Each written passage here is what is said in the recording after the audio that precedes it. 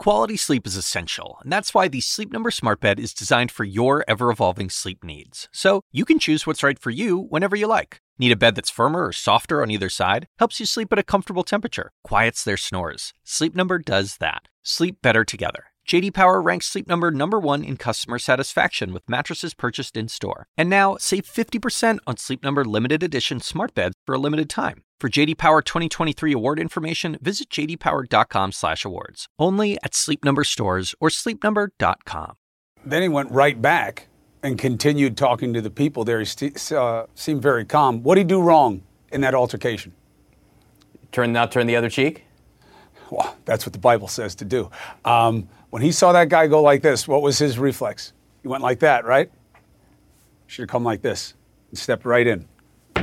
He'll sign up for Cuomo training. Would have been a different day. The spear system is who we should look at. Look online at the spear system. They'll teach you what to do, JB. Don't get slapped around. Have a good night. I'm Chris Cuomo, and welcome to Primetime. No surprise, the opposition party is not going to make a deal on infrastructure with President Biden. So the president has ended negotiations tonight. Listen to the Senate Minority Leader about it. It's pretty clear the era of bipartisanship is over. Senator McConnell, once again playing the game. This is exactly what he wanted. Waste weeks, offers that would never do anything but stall, lowball Biden, block the administration, exactly as he promised. The White House says Biden was willing to come down by more than $1 trillion on his plan. The GOP would only come up by $150 billion. But more importantly, it was what they wouldn't even deal with in the bill. It was just never in good faith. And in Biden's view, the offer simply doesn't meet the essential needs of the country. In a statement, the lead GOP negotiator, Senator Capito, said, this doesn't mean bipartisanship is over. Of course it does. That's why McConnell said it plainly and promised to fight the Biden administration at every turn. That's the game. Biden's team, what is their game? Spinning their wheels. Once again, trying to get the opposition to do something for this country. Now it says it's going to meet with a bipartisan Senate group of centrist senators, including Democrat Joe Manchin. Will he help Biden pull this through if he sees no good faith from his friends on the right? Or will the senator from West Virginia still insist on refusing to change the filibuster in any way to protect minority voting? Not minority voting of those Trumpers in the Senate. They are abusing a system. I'm talking about the voting rights of poor people of color all over this country who may be kept from influencing the system with their votes. They should be able to use the system, not be sacrificed so that Republicans can abuse it. Murkowski, the lone GOP senator working with Manchin to pass the John Lewis Voting Rights Act, says it's going to be a challenge to get 9 others in her party to break a filibuster. Of course, McConnell says the bill won't have his vote, but listen to why. Which they're trying to do directly through H.R. 1, they would try to achieve indirectly through this rewrite of the Voting Rights Act. It's against the law to discriminate in voting on the basis of race already, and so I think it's unnecessary. He thinks it's unnecessary because he wants those elections to come and go, to generate the lawsuits, to take the time to fight the laws in every state while allowing the party to benefit from them. That's what he wants. And the nonchalance, the pretending that it doesn't matter, is so similar to what we heard from supporters of Jim Crow, like segregationist Senator James Eastland from Mississippi in 1957. Listen to him. We have no voting qualifications based on race. Well, under those circumstances... We have none at all, and anybody who's qualified can vote. I would like to see is just what we have, that everyone who is qualified should vote. Qualified by reason of? Our qualifications, that are written in the law that apply to all races alike. And you think that no tougher literacy test should be given, let's say, to a Negro than to a white, right? Well, not given. You know who was asking the questions? Boy, could we use him today. May rest in peace. Mike Wallace. The game, then and now, ugly and obvious. McConnell is dead set on not doing anything that might hurt Trump's chances of winning again. Back then, the guy was just a bigot. Now, it's about holding on to power, no matter if it engages racism. Hold black people down. Worth it. Hold down any legislation that Biden can campaign on. Worth it. No matter what it means for the country. Worth it. Absolutely hold down any efforts to investigate the real reasons for the infamy of the insurrection on January 6th. You see that first report from the Senate on what went wrong at the Capitol on January 6th? Came out today. You know what Trumpers were posting online before the attack, according to this new bipartisan joint committee report? Remember that word, bipartisan. Bring guns. It's now or never. This is do or die. Bring your guns. They better dig a tunnel all the way to China if they want to escape. There was planning. There was a call to arms, and the Trump mob did bring guns and other weapons and harmed law enforcement and others that deadly day, despite what the revisionist historians in the party are telling you now. They were wearing Trump's hats. You can see them. You see the flags. And they say themselves again and again, themselves and through counsel on this show, that they were there because they thought Trump told them to fight. But what about his culpability? What about mentioning him? Oh, he's in the report, plenty. But he is never identified as a source of any of the fomenting that led to that day. Why? Because that's the way the Democrats had to yield to get Republicans to join this bipartisan probe. Of what value is this report if it is going to sugarcoat the reality to protect somebody who was responsible for it? And McConnell said he was. Remember that. The man said he was part of it. But now he's okay with a report that whitewashes Trump out of it when he himself said on the Senate floor that he had done it? It's a game, my brothers and sisters. And the longer you allow it to be played without seeing it called out, being outraged by it, it will continue. And so now here we are with the Democrats succeeding at appeasing the party of Trump. They're doing a great job of that. But will that make you, the voters, in the midterms happy with Democrats? We need to get in deep to this state of play with somebody who understands the game and understands the Democrats, a better mind, a former Attorney General. Let's get the take of Eric Holder, former Attorney General, on what's happening right now. It's good to see you, sir. Welcome to Prime Time. Good to see you, too. So the January 6th report, they get the buy-in by keeping Trump out of it. What does that mean to you? Well, it means that, the Republicans are intent on hiding Trump's culpability, trying to whitewash things as best they can, doing only what the minimum is involved. I mean, the reality is that the report, even with that, is useful because it identifies some systemic failures, failures to share intelligence. But there's a clear need for a January 6th commission that would have the ability to look not only at what happened, but also determine why it happened and cast a wide net as we did after 9/11. Not only to figure out what happened on 9/11, but why did 9/11 happen? Same thing on January the 6th. Why did it happen? Who was involved? Who should be held? Who should be held accountable?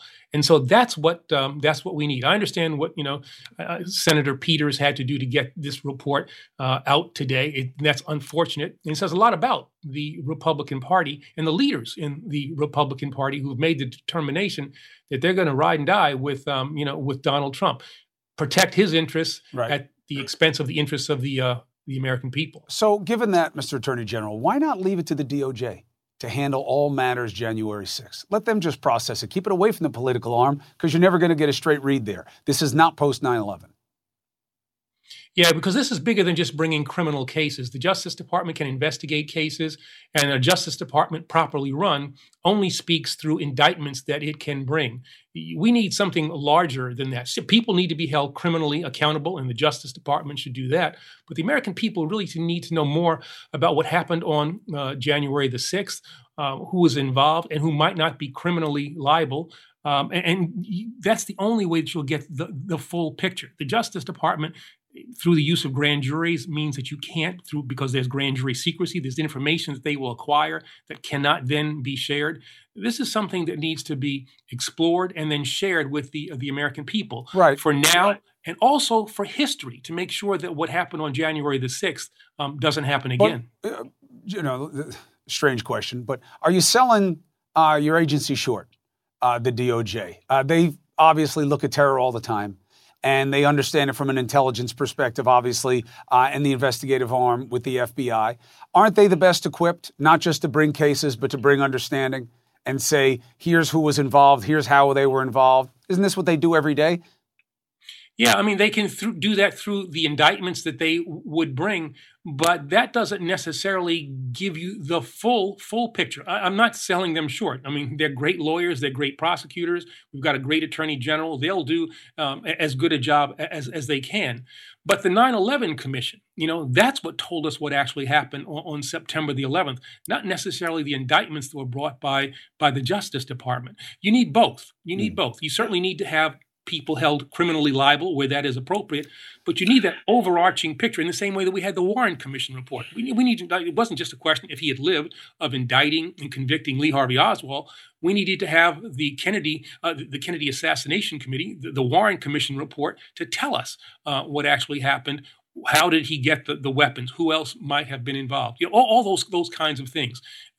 Commissions are uniquely situated to give us the full picture, again, for the present and also for history. I hear you. It just doesn't seem like that's going to happen. All right, let's talk about something else that may not happen, that you have been fighting over for years. And you were right. You were early on it in terms of the Democratic perspective on this, which is redistricting or gerrymandering. You've been talking about it for years. Here's my question to you. Manchin's getting all this stink on him for not being in favor of the For the People Act. But he is not against the For the People Act because of the gerrymandering. It's the other things that are in it. The campaign finance, the presidential tax returns, the D.C. statehood stuff. Why not take that stuff out and treat gerrymandering as serious as it is and have it be a standalone bill, hold his feet to the fire, he'll have to support it, and then make it a clean sale? Well, we'll try to work on Senator Manchin between now and the time that the vote occurs. But I don't want to, we need to focus on him and try to get him to the appropriate place. But we also got to focus on the Republicans who are doing absolutely nothing in support of a bill that clearly would make our electoral system better. I think we want to keep this bill together. The part that deals with, campaign finance, the part that deals with redistricting, gerrymandering, the part that deals with voter protection. The three parts of that bill are the strength of that bill because it identifies the weaknesses, the issues that we have in the electoral system in the United States of America. And all of them need to be addressed. You're not going to make the bill any more saleable to Republicans if you pull it apart. This is an opportunity that we have, a unique historical opportunity to really look at our electoral system and cure a lot of the ills that we see, curb a lot of the abuses that we see, dark money when it comes to the electoral system, gerrymandering when it comes to redistricting, voter suppression when it comes to how our elections are run. Let's do this all at once, and let's make the system as fair as it needs to be. Republicans, it seems to me, are scared of the people who they say they want to represent. Democrats, by contrast, want to say, let's make it as easy as possible for people to vote, and let's keep the special interests, out of the system. So let's keep the bill together, and let's pass that bill. Now, one of the things that would make it easier to pass the bar of my criticism would have been a fair hearing on this. I have been consistent in talking about your party in terms of them not playing this game the right way. They're making it too easy for the Republicans to say that they're having things forced on them and not putting things on the floor, putting out the hearings. Let people see where the Republicans are on these things and what their resistance is really about. Like this bill, you don't have to sell me on it. I've been hearing about gerrymandering since Elbridge Gerry. You know what I mean? I know when it was right and when it's been wrong. But there's been one hearing on this thing. Why not have the Republicans have to make the case on this and expose what it's really about? Yeah, I testified at that hearing, which was done, I think, very well by Senator Klobuchar. Had lots of people testifying, including the Senate Majority Leader as well as the Senate Minority Leader. They both spoke at that hearing. And there's been a number of opportunities that Republicans have had to voice their concerns about the bill. There'll be more opportunities they have between now and I guess the end of June when the bill will come up for a vote. And so, yeah, they'll be on the record in their opposition and have to state their reasons. They'll put amendments forward. Senator Schumer has allowed that to occur with other bills, unlike Senator McConnell did when he was in charge. So we will see exactly where the Republicans are. But I can tell you where they are. You know, you're not going to get a Republican. You're not going to get one Republican to vote for S1, the old HR 1. There's not one. And you think about that. What does that say about that party? It means that they are bound and determined to hold on to the power that they have. And that's what this is all about. This is about nothing. This isn't about fairness. This isn't about the health of our electoral system. This is all about Republicans holding on to the power that I think they illegitimately got and want to hold on to at all costs. And that's why it's so important for the process to be exposed and let people hear the arguments and see what it's about and what it isn't about. Now, this is usually the point in the interview where I go, damn, I ran out of time with Holder again. Not tonight. Tonight, I want to hold you over for a second block so we can discuss how important the other piece of this legislation is in light of what is going on around the country on the state level. And I want your take on what is working and not working for your party and what it means going forward. So let's take a quick break, and we'll be back with the former AG who was on the front lines of one of the most important fights in our democracy's history. Next.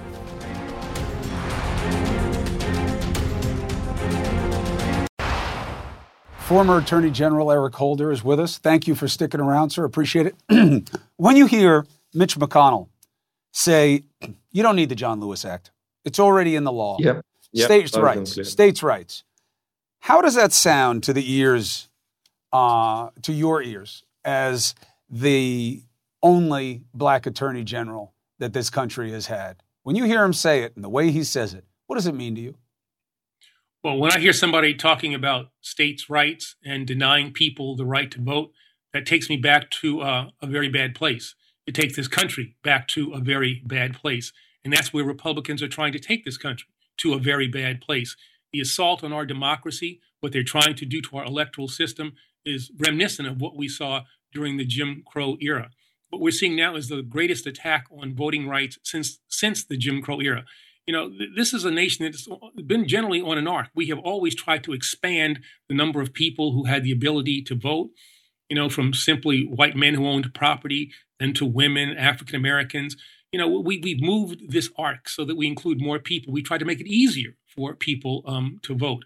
And what Mitch McConnell and Republicans are doing around the country is inconsistent with that arc, inconsistent with, you know, the founders of their party. You know, they call themselves the party of Lincoln, and yet they're doing absolutely nothing that is consistent with the memory of our greatest president. But it's the right play, because he is right. You do have federal law that makes it illegal to restrict voting on the basis of color. But he knows what that means. You're going to have elections. People are going to then be harmed. They're going to have standing. They're going to go to court. They're going to sue. It's going to take time. And they will get the benefit of those laws until they get tracked down one at a time. That's his play. My question is, what is your party's play? Do you see the desperation? I mean, it's all Joe Manchin this, Joe Manchin that. Is that all you got?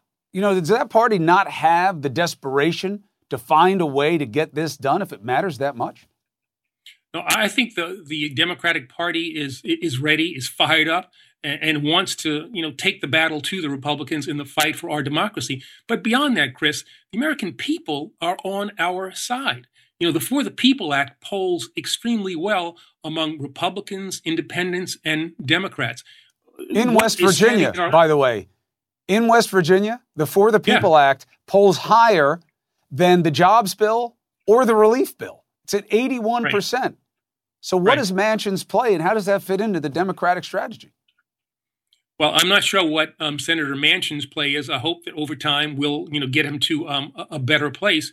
But, what we as Democrats are doing is fighting, I think, in the best way that we can, trying to generate interest, generate support by the American people, trying to pressure the Republicans, trying to bring transparency to the system.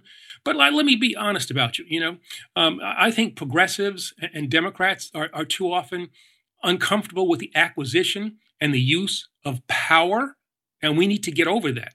We have power now in the Senate that we need to use, and it's not to use it in the way that the Republicans have to protect themselves and to entrench themselves in essentially minority rule. We've got the people behind us, and so we have to use that power to make sure that we put in place systems that will withstand attacks like the Republicans are presently doing. So we got to get comfortable, I said, with the use of power. Now, look, I remember I was alive and in this job back in 2009 when you were in office. You got all this heat for saying that in too many ways that we've acted like a nation of cowards about taking on our biggest challenges. And I was okay with it then, because either you take on the tough fights or you don't, and you leave yourself open to scrutiny when you don't take on the tough fights. I feel it applies just as much today, Mr. Attorney General, as when you said it then. We got the same issues and worse, and we're moving backwards at a rate that is much greater than it was in 2009 in terms of where we are as a people. What do you think? I think the stakes are higher. I think that the attacks are greater. They're more intense. The Republican Party has gotten to a place where they are comfortable with the notion that they're going to be a minority party in terms of popular support that will have majority power. We are on the verge of, and I don't say this lightly, we are on the verge of a political apartheid system in this country where a minority, again, not with popular support, but because of gerrymandering, because of the way of voter suppression, the way in which our Constitution has kind of broken up our system with regard to the Senate, the Electoral College. There's a whole range of ways in which a minority in this party can dictate to the majority the policies of this nation, the policy directions of this nation, the foreign policy of this nation, the domestic policy of this nation. And so we have got to fight. This is what's at stake. Our democracy is what is at stake right now. No time for cowards, because if you don't get it right, then you don't have Eric Holder, the first African-American Attorney General for the United States of America. Because if you don't even the playing field, then you don't get even results or anywhere close. Mr. Holder, thank you for fighting the fight on gerrymandering. I don't care what party you're with. We got to get the representation right. If it's not fair, it just gets more unfair as it goes down the line. And I appreciate you being on tonight. All right. We got to keep fighting. Don't be pessimistic. Keep fighting. Have you met me? That's why I wear the black suit. Eric, I am as funereal as they get. Mr. Attorney General, you're always welcome here to paint the optimism and make the case. Be well. All right. So Joe Manchin had a big meeting today, I think, with a board, a body from the NAACP. Okay. And we have a key player who was in the room. And he said it was productive. Manchin came out and said, I haven't changed my position. So what is the state of play? What are the stakes? And what has to happen that isn't? Perspective from a better mind. Next.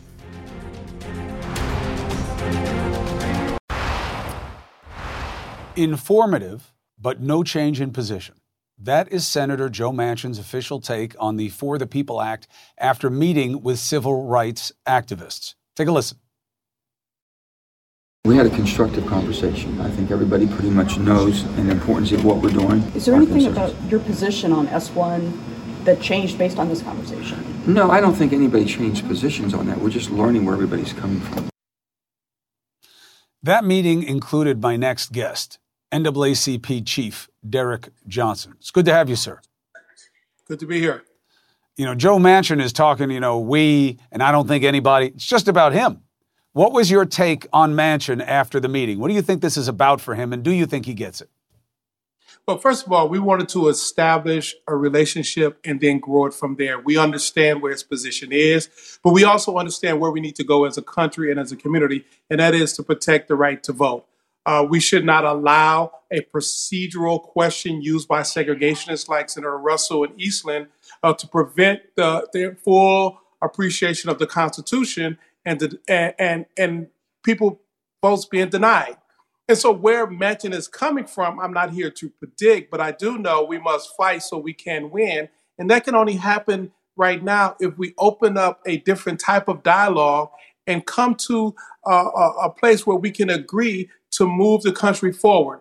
I really appreciate the last interview with Attorney General Holder, because if we don't expand the electorate, if we don't allow democracy to truly be in place in this country, we're going to go to a dark state, and that dark state will be very harmful to African Americans and many others. Understood. Are you open to streamlining the For the People Act to just deal with gerrymandering specifically? And of course, you still have the John Lewis Act, which would be the only federal mechanism to stop what is spreading through these states like a cancer right now in terms of their suppressive laws. What do you think about streamlining the first act, the For the People Act, and then putting it to Manchin that, hey, you said you're for the gerrymandering part. That's what it is now. Well, I want to address state legislative bodies that enacted regressive laws like in Georgia. You're going to have a lot of voters harmed because of what they've just done in Georgia and in several other states. So we have to address the harm that has been implemented in state policy over the last 2 months, as well as address issues around redistricting, how we make sure we get lines that are not so heavily polarized that we won't recognize Congress in the next session. And we must also put in place measures to prevent jurisdictions from trying to suppress votes moving forward. I'm with you, 100%. The John Lewis Act is what gives you the stopping mechanism for having a preclearance of these state laws. And I know you know this, but for the audience, and For the People Act is the gerrymandering. Right now, Manchin is saying there are too many things in the For the People Act that aren't about gerrymandering, that are about campaign finance and presidential taxes and D.C. statehood.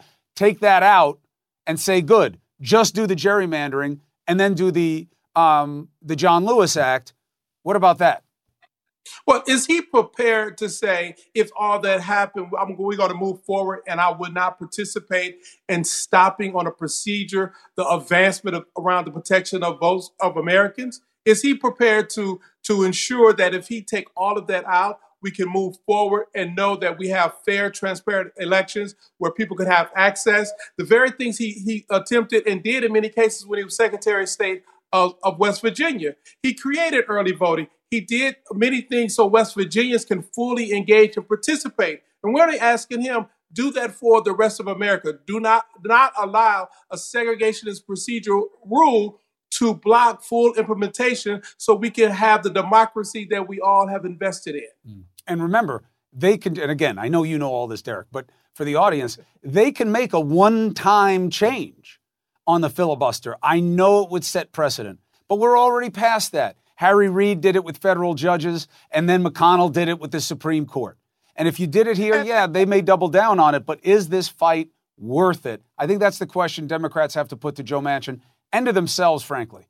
I think he's being a little bit of a scapegoat, and that's why I like that you guys entered the mix today, because people have to understand the stakes. Last word to you.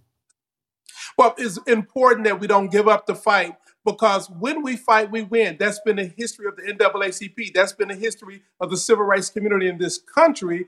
And although Joe Manchin may have a position today, we have to continue to push Congress as a whole, the Senate specifically, so we can get to a place where we can ensure that all eligible citizens can fully engage. Because if we don't, 2022 will look much worse than we've ever seen. Our democracy is at stake. We must protect it, and we have to protect it in the Senate now.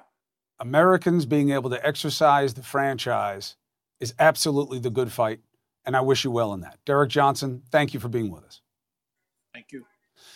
All right, so this Ukraine perfect phone call. You knew it had to be a problem when Trump called it perfect, because remember, that is his game always, right? Nothing is a mistake. Everything is right. Nothing is bad. Everything is perfect. We played you the exclusive audio that CNN got of Rudy Giuliani in his own words, absolutely putting pressure on Ukrainians and making it clear that if they did what he wanted, he would talk to the president for them about that meeting, which they needed to bring legitimacy to the fledgling Zelensky administration. You know else who heard it? Zelensky and his assistant. We had him on before.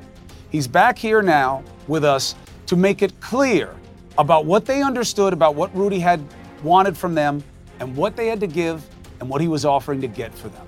He's with us next.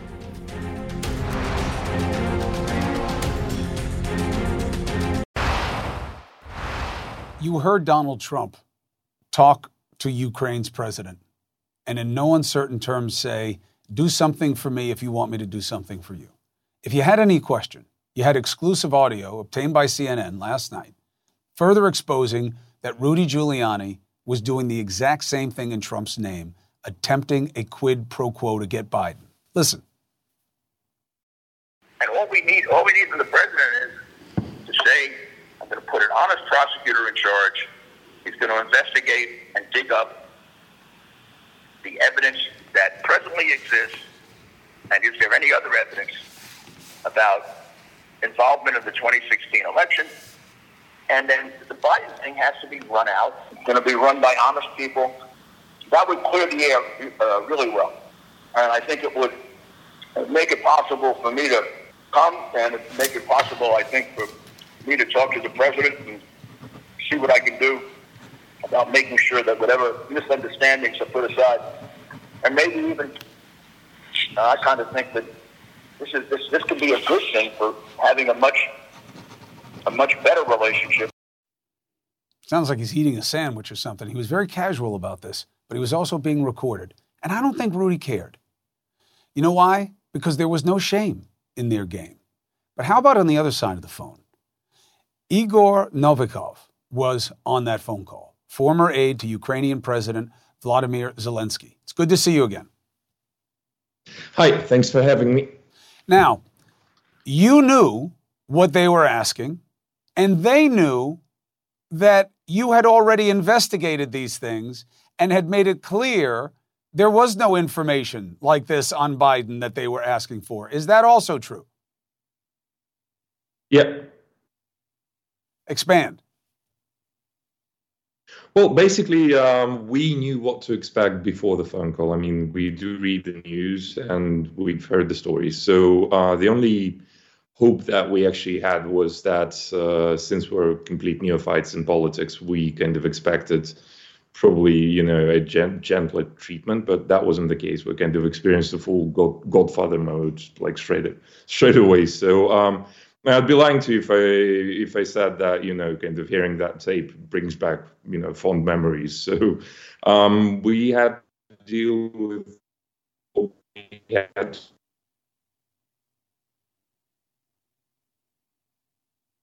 Igor, I still got you? Yep. Good.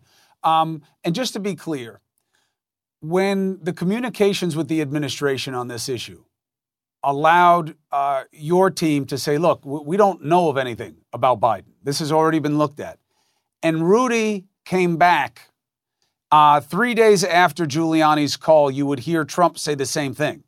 When you had been clear that there was no need for an investigation, and Rudy came back and said, yes, you need to have an investigation, a good, honest prosecutor, how was that interpreted on your side? Well, we kind of realized that it wasn't about investigations. It was about creating that picture, for the general public in the U.S. Of something happening in Ukraine. So basically, our impression was that they wanted to stir things up and see what comes out of it. And they wanted basically to use the Ukrainian officials to rubber stamp all of that. So to make it look official and real and kind of to give that, credibility to all the conspiracy theories. So that was very uncomfortable. But there was another tragedy kind of associated with it. Basically, before this interaction with Rudy Giuliani, before the perfect phone call, before these events, our young kind of civil society, our dreamers kind of firmly believed in like American exceptionalism and, the strength of like American ideals. And that was one of them. And then experiencing all of this firsthand, hearing those conspiracies, experiencing that pressure, that was really damaging. I mean, everyone, including myself, has a slightly more cynical view of America now, and that's the real tragedy. The damage has been done. Well, look, there are always going to be different facets to every government, especially when you're looking at it through the lens of politics. One of the things that makes America the envy of the world is that I'm also sitting here right now reaching out to a foreign source to criticize a former president of the United States and his attorney who are under current investigation for what was happening. So accountability is the key in a democracy, and that's what we're struggling with here. And I have to tell you, I appreciate your help and your perspective of having been on these phone calls and making it clear to the American audience. You knew what they wanted. They knew that it wasn't legitimate, and they asked for it also, and they was the president and his lawyer, and it was clear to the president of Ukraine and his team. Igor Novikov, absolutely. Thank you very much. I appreciate you, and be well. Thank you. Now, one step sideways as we go to break. How much does it hurt to hear this young Ukrainian guy say, I see America differently now? It hurts, right? It hurts me, right? Because you love your country. And what was done was wrong. And don't both sides be on that BS. This was a uniquely wicked and dirty deal. And you just heard this guy who should be looking up to this country for the way forward for his own, saying, now I'm not so sure. Don't be in denial. We've had too much of it. In fact, it's a segue. Deep denial about the pandemic. I'm going to keep talking about this movie Contagion from 2011 because when I watched it again, it was like a slap in the face. A decade ago, we should have known this was coming, and we've done nothing. My next guest saw the warning signs. Are we ready now if it happens again? Next.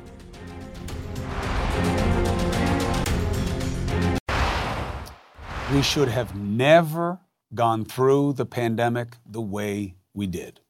If they had taken it seriously in the beginning, if Trump had not made a political play on it, we wouldn't have been there. But now forget about him. Pre-Trump, I keep coming back to this 2011 movie, Contagion. The filmmakers looked at SARS and MERS, talked to some experts, and figured out what the scenario would be like. And it is exactly like what we lived through. And a key element was leaders in deep denial. Take a look. We can't even tell people right now what they should be afraid of. We tried that with swine flu, and all we did was get healthy people scared. It's the biggest shopping weekend of the year. I think we need to consider closing the schools down. And who stays home with the kids? People that work at stores, government workers, people that work at hospitals. Yes. And yet we did nothing to plan. Well, Trump took out that White House office for pandemic. So what? We should have an entire infrastructure. We knew for years. Dr. Ian Lipkin is professor of epidemiology at Columbia University and was a chief scientific consultant for that movie. 2010, they came to you, Doc. Thanks for joining us. And said, what would it look like? What would it be? You didn't make any of that up in giving them a fictitious storyline. How do you explain why this country allowed itself to be so vulnerable to something they had to know was coming? Well, Chris, I think the last segment highlighted the problem. It was a lack of leadership. The preparedness that we did have was really a function of what happened after 9/11, when Bush decided to actually look at what we had to do to jumpstart research, to build production facilities in this country. That effort, which was really led by Tony Fauci, was supported by Obama as well. But as you've said, there was a sort of a diminution of the effort, and we had a lack of leadership, not only in the United States, but in Brazil, in China, in Turkey, in many parts of the world, in India, and you've seen the consequences of lack of leadership. We all knew that something like this was inevitable. We knew that we had to expedite the development of vaccines, that we needed better testing. And the fact that we are coming out to the end of the beginning of this pandemic now, doesn't mean that we're all the way through, nor does it mean that we won't have another one. So what we're hoping is that people will pay attention, not just to the movie, but to what it is we've learned as a consequence of what we've seen thus far. So 2 questions. First one is, if, God forbid, there is COVID-20 or whatever it would be called, we don't have the Defense Production Act, revved up in a way where we're ready to make PPE, where we got that one company in Maine that makes swabs, ready to expand production to help us to get the reagent that we had to source from Asia and North Africa. We don't have stuff in place ready to go if we were to get hit again, do we? Not yet. I'm hoping this is something we're going to be addressing shortly. There's so many areas where we're weak, Chris. I mean, if you consider the fact, I was in China in January of 2020, before we realized what was going on here. And the Chinese government was investing heavily in personal protective equipment. Everywhere I went in China, we were wearing masks. When I came back to Newark on the 4th of February, it was like stepping into a completely different world. There was really no concern. Now, they were stopping people who were coming in the border from China, but there was no effort to do anything similar with people arriving from Europe. And the majority of what hit New York was actually viruses coming in from Europe, not from China. Yeah. So there were so many places where we went wrong. So that said, go ahead, make your point, Doc. I just want to say the vaccine story here is absolutely extraordinary. Mm-hmm. The investments that we made in vaccine development, beginning in the early 2000s, paid off in spades. So look at how well we're doing. And if we could just get everyone to take the vaccine, we would be far safer. Now, what I want to do, Doc, is you have the way forward. If America doesn't take its technology and work with other countries to get more vaccinations in the countries that are lagging behind, this is going to just repeat itself and come back in some variant form. So we're going to stay tracking that, and I want you to come back and work with us on that piece again on another night, okay, about what we need to do in the rest of the world. Doc, thank you very much for helping us understand. I appreciate you. We'll be right back. My pleasure. Thank you for the opportunity. It is now time for the big show. Don Lemon tonight with its star, D. Lemon. You got that right, sir. How are you? I'm doing well. And you? Yeah, I'm doing very well. What do you think of this whole bipartisanship? I heard a goofy man once say that bipartisanship for the sake of itself is meaningless. Bipartisanship for the sake of bipartisanship is empty, is what the goofy man said, which is me. I know you're talking about me. No, I wasn't. And continue. You think I was right? First of all, it's like if you said 2 + 2 = 4. Do I think you're right? Yes, I think you're right. I think it's also no secret that going along with a process because you think the process is right no matter what it yields is almost the clinical definition of insanity. I think that there's probably a good faith element to Biden's concerns and his beliefs about the Senate, but a man's got to meet the moment. And where you are right now, they just proved to you again today, they will not do a deal with you because they win if you do nothing. Right. And there is no upside to them to having more people vote in this country. Yeah. And that's what it is. Yeah. So how do you convince him? What I don't like is that the Democrats only talk about Joe Manchin and that it's him. If he doesn't want to do it, I guess we'll just have to go find 60 votes. I mean, I think they need to have more desperation. I think they have to have more tools in the box. And I know that there are all these talks going behind the scenes, but he met with the NAACP today. He walks out and he says, no, my position is the same. I just don't see what could be going on behind the scenes that'll make a change unless they can convince him that you don't have to blow up the filibuster forever. Right. You can do a carve out.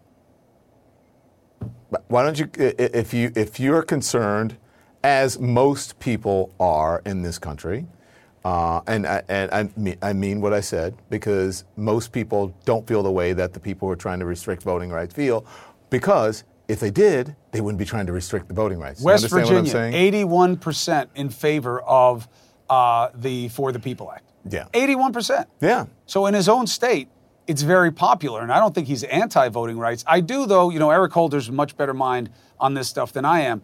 But I do believe you're making it a little easy on the For the People Act. D.C. statehood, presidential tax returns, campaign finance. Take it all out. Gerrymandering matters more than all of it. It certainly does. So if I take ever away the agreed with excuses. anything that you said, that was it. Gerrymandering matters more than anything. Listen, these restrictive voting laws around the country, they matter too. That's the John Lewis Act. Yeah, that's the John Lewis Act. But still, that matters. But yes, gerrymandering matters as well. Do you ever see these districts and they're like... Oh, they're all like that. Yeah, it's 95% of GOP or POT held districts in the House are white majority places. And now look, again, for too many people, when they hear anything like that, they're saying, oh, there it is, they're anti-white again. I am white. I'm not anti-white. And I have no problem with there being white majority districts. We're over 50% of the country. Yeah. I'm just saying that there's a reason that 95% of those districts are white majority, and it's because of how they're engineered. Yeah. And it's a mistake. It's just not what America is about. Why is it engineered that way? Obviously. Advantage. Yes, you're selling something to the American people that the majority of American people aren't buying. So you have to restructure it in your favor to figure out where the people who support you are, because the majority of the people don't support you. And this is the only way to stop it. Mitch McConnell said a clever thing today that was true. What? It is against the law to discriminate in voting on the basis of color. Absolutely true. And that's what gerrymandering does. Well, gerrymandering is an end around, but it is not inherently about color. And these state laws are not inherently about color. Here's his play. He happens to be right. So what happens? So now we have election cycles. Now people, predominantly poor minorities, don't get to vote the way they think they should have. The election comes and goes. They claim that they've been injured. They sue. They're found to have standing. The court says it's ripe. They go through the system. But what happened? You got one for free. Yeah. At least. And you'll have to do that state by state. Yeah, but guess what? In this environment, what's happening in the country, what's happening in the local legislatures, you only need one. Because in one, and then the country changes forever. That's right. These people are in place. You get an election for free. There you go. We're a group. And then you've got a judiciary that's changing. There you go. Because McConnell's been flooding the courts with a very specific type of jurist. Yeah. So who knows that you even win the suit? There you go. Well, if I ever agree with you on anything, it's tonight. Mark that on your calendars, people. Then I quit. Yeah. This is as good as it gets. Well, off to be a house painter. Mark this on your calendars. My March 35th, 1875. I agree with Chris. Cuomo fishing charters open for business starting tomorrow. Don't laugh. Don't catch. Don't laugh. pay. Don't. Get out of here. I love you, D. You're Lemon. crazy. Make you witness. I love you too, sir. Quality sleep is essential, and that's why the Sleep Number Smart Bed is designed for your ever-evolving sleep needs. So you can choose what's right for you whenever you like. Need a bed that's firmer or softer on either side? Helps you sleep at a comfortable temperature. Quiets their snores. Sleep Number does that. Sleep better together. J.D. Power ranks Sleep Number number 1 in customer satisfaction with mattresses purchased in-store. And now, save 50% on Sleep Number limited edition smart beds for a limited time. For J.D. Power 2023 award information, visit jdpower.com/awards. Only at Sleep Number stores or sleepnumber.com. I'm Dr. Sanjay Gupta, host of the Chasing Life podcast. In honor of our 10th season, we want to hear from you.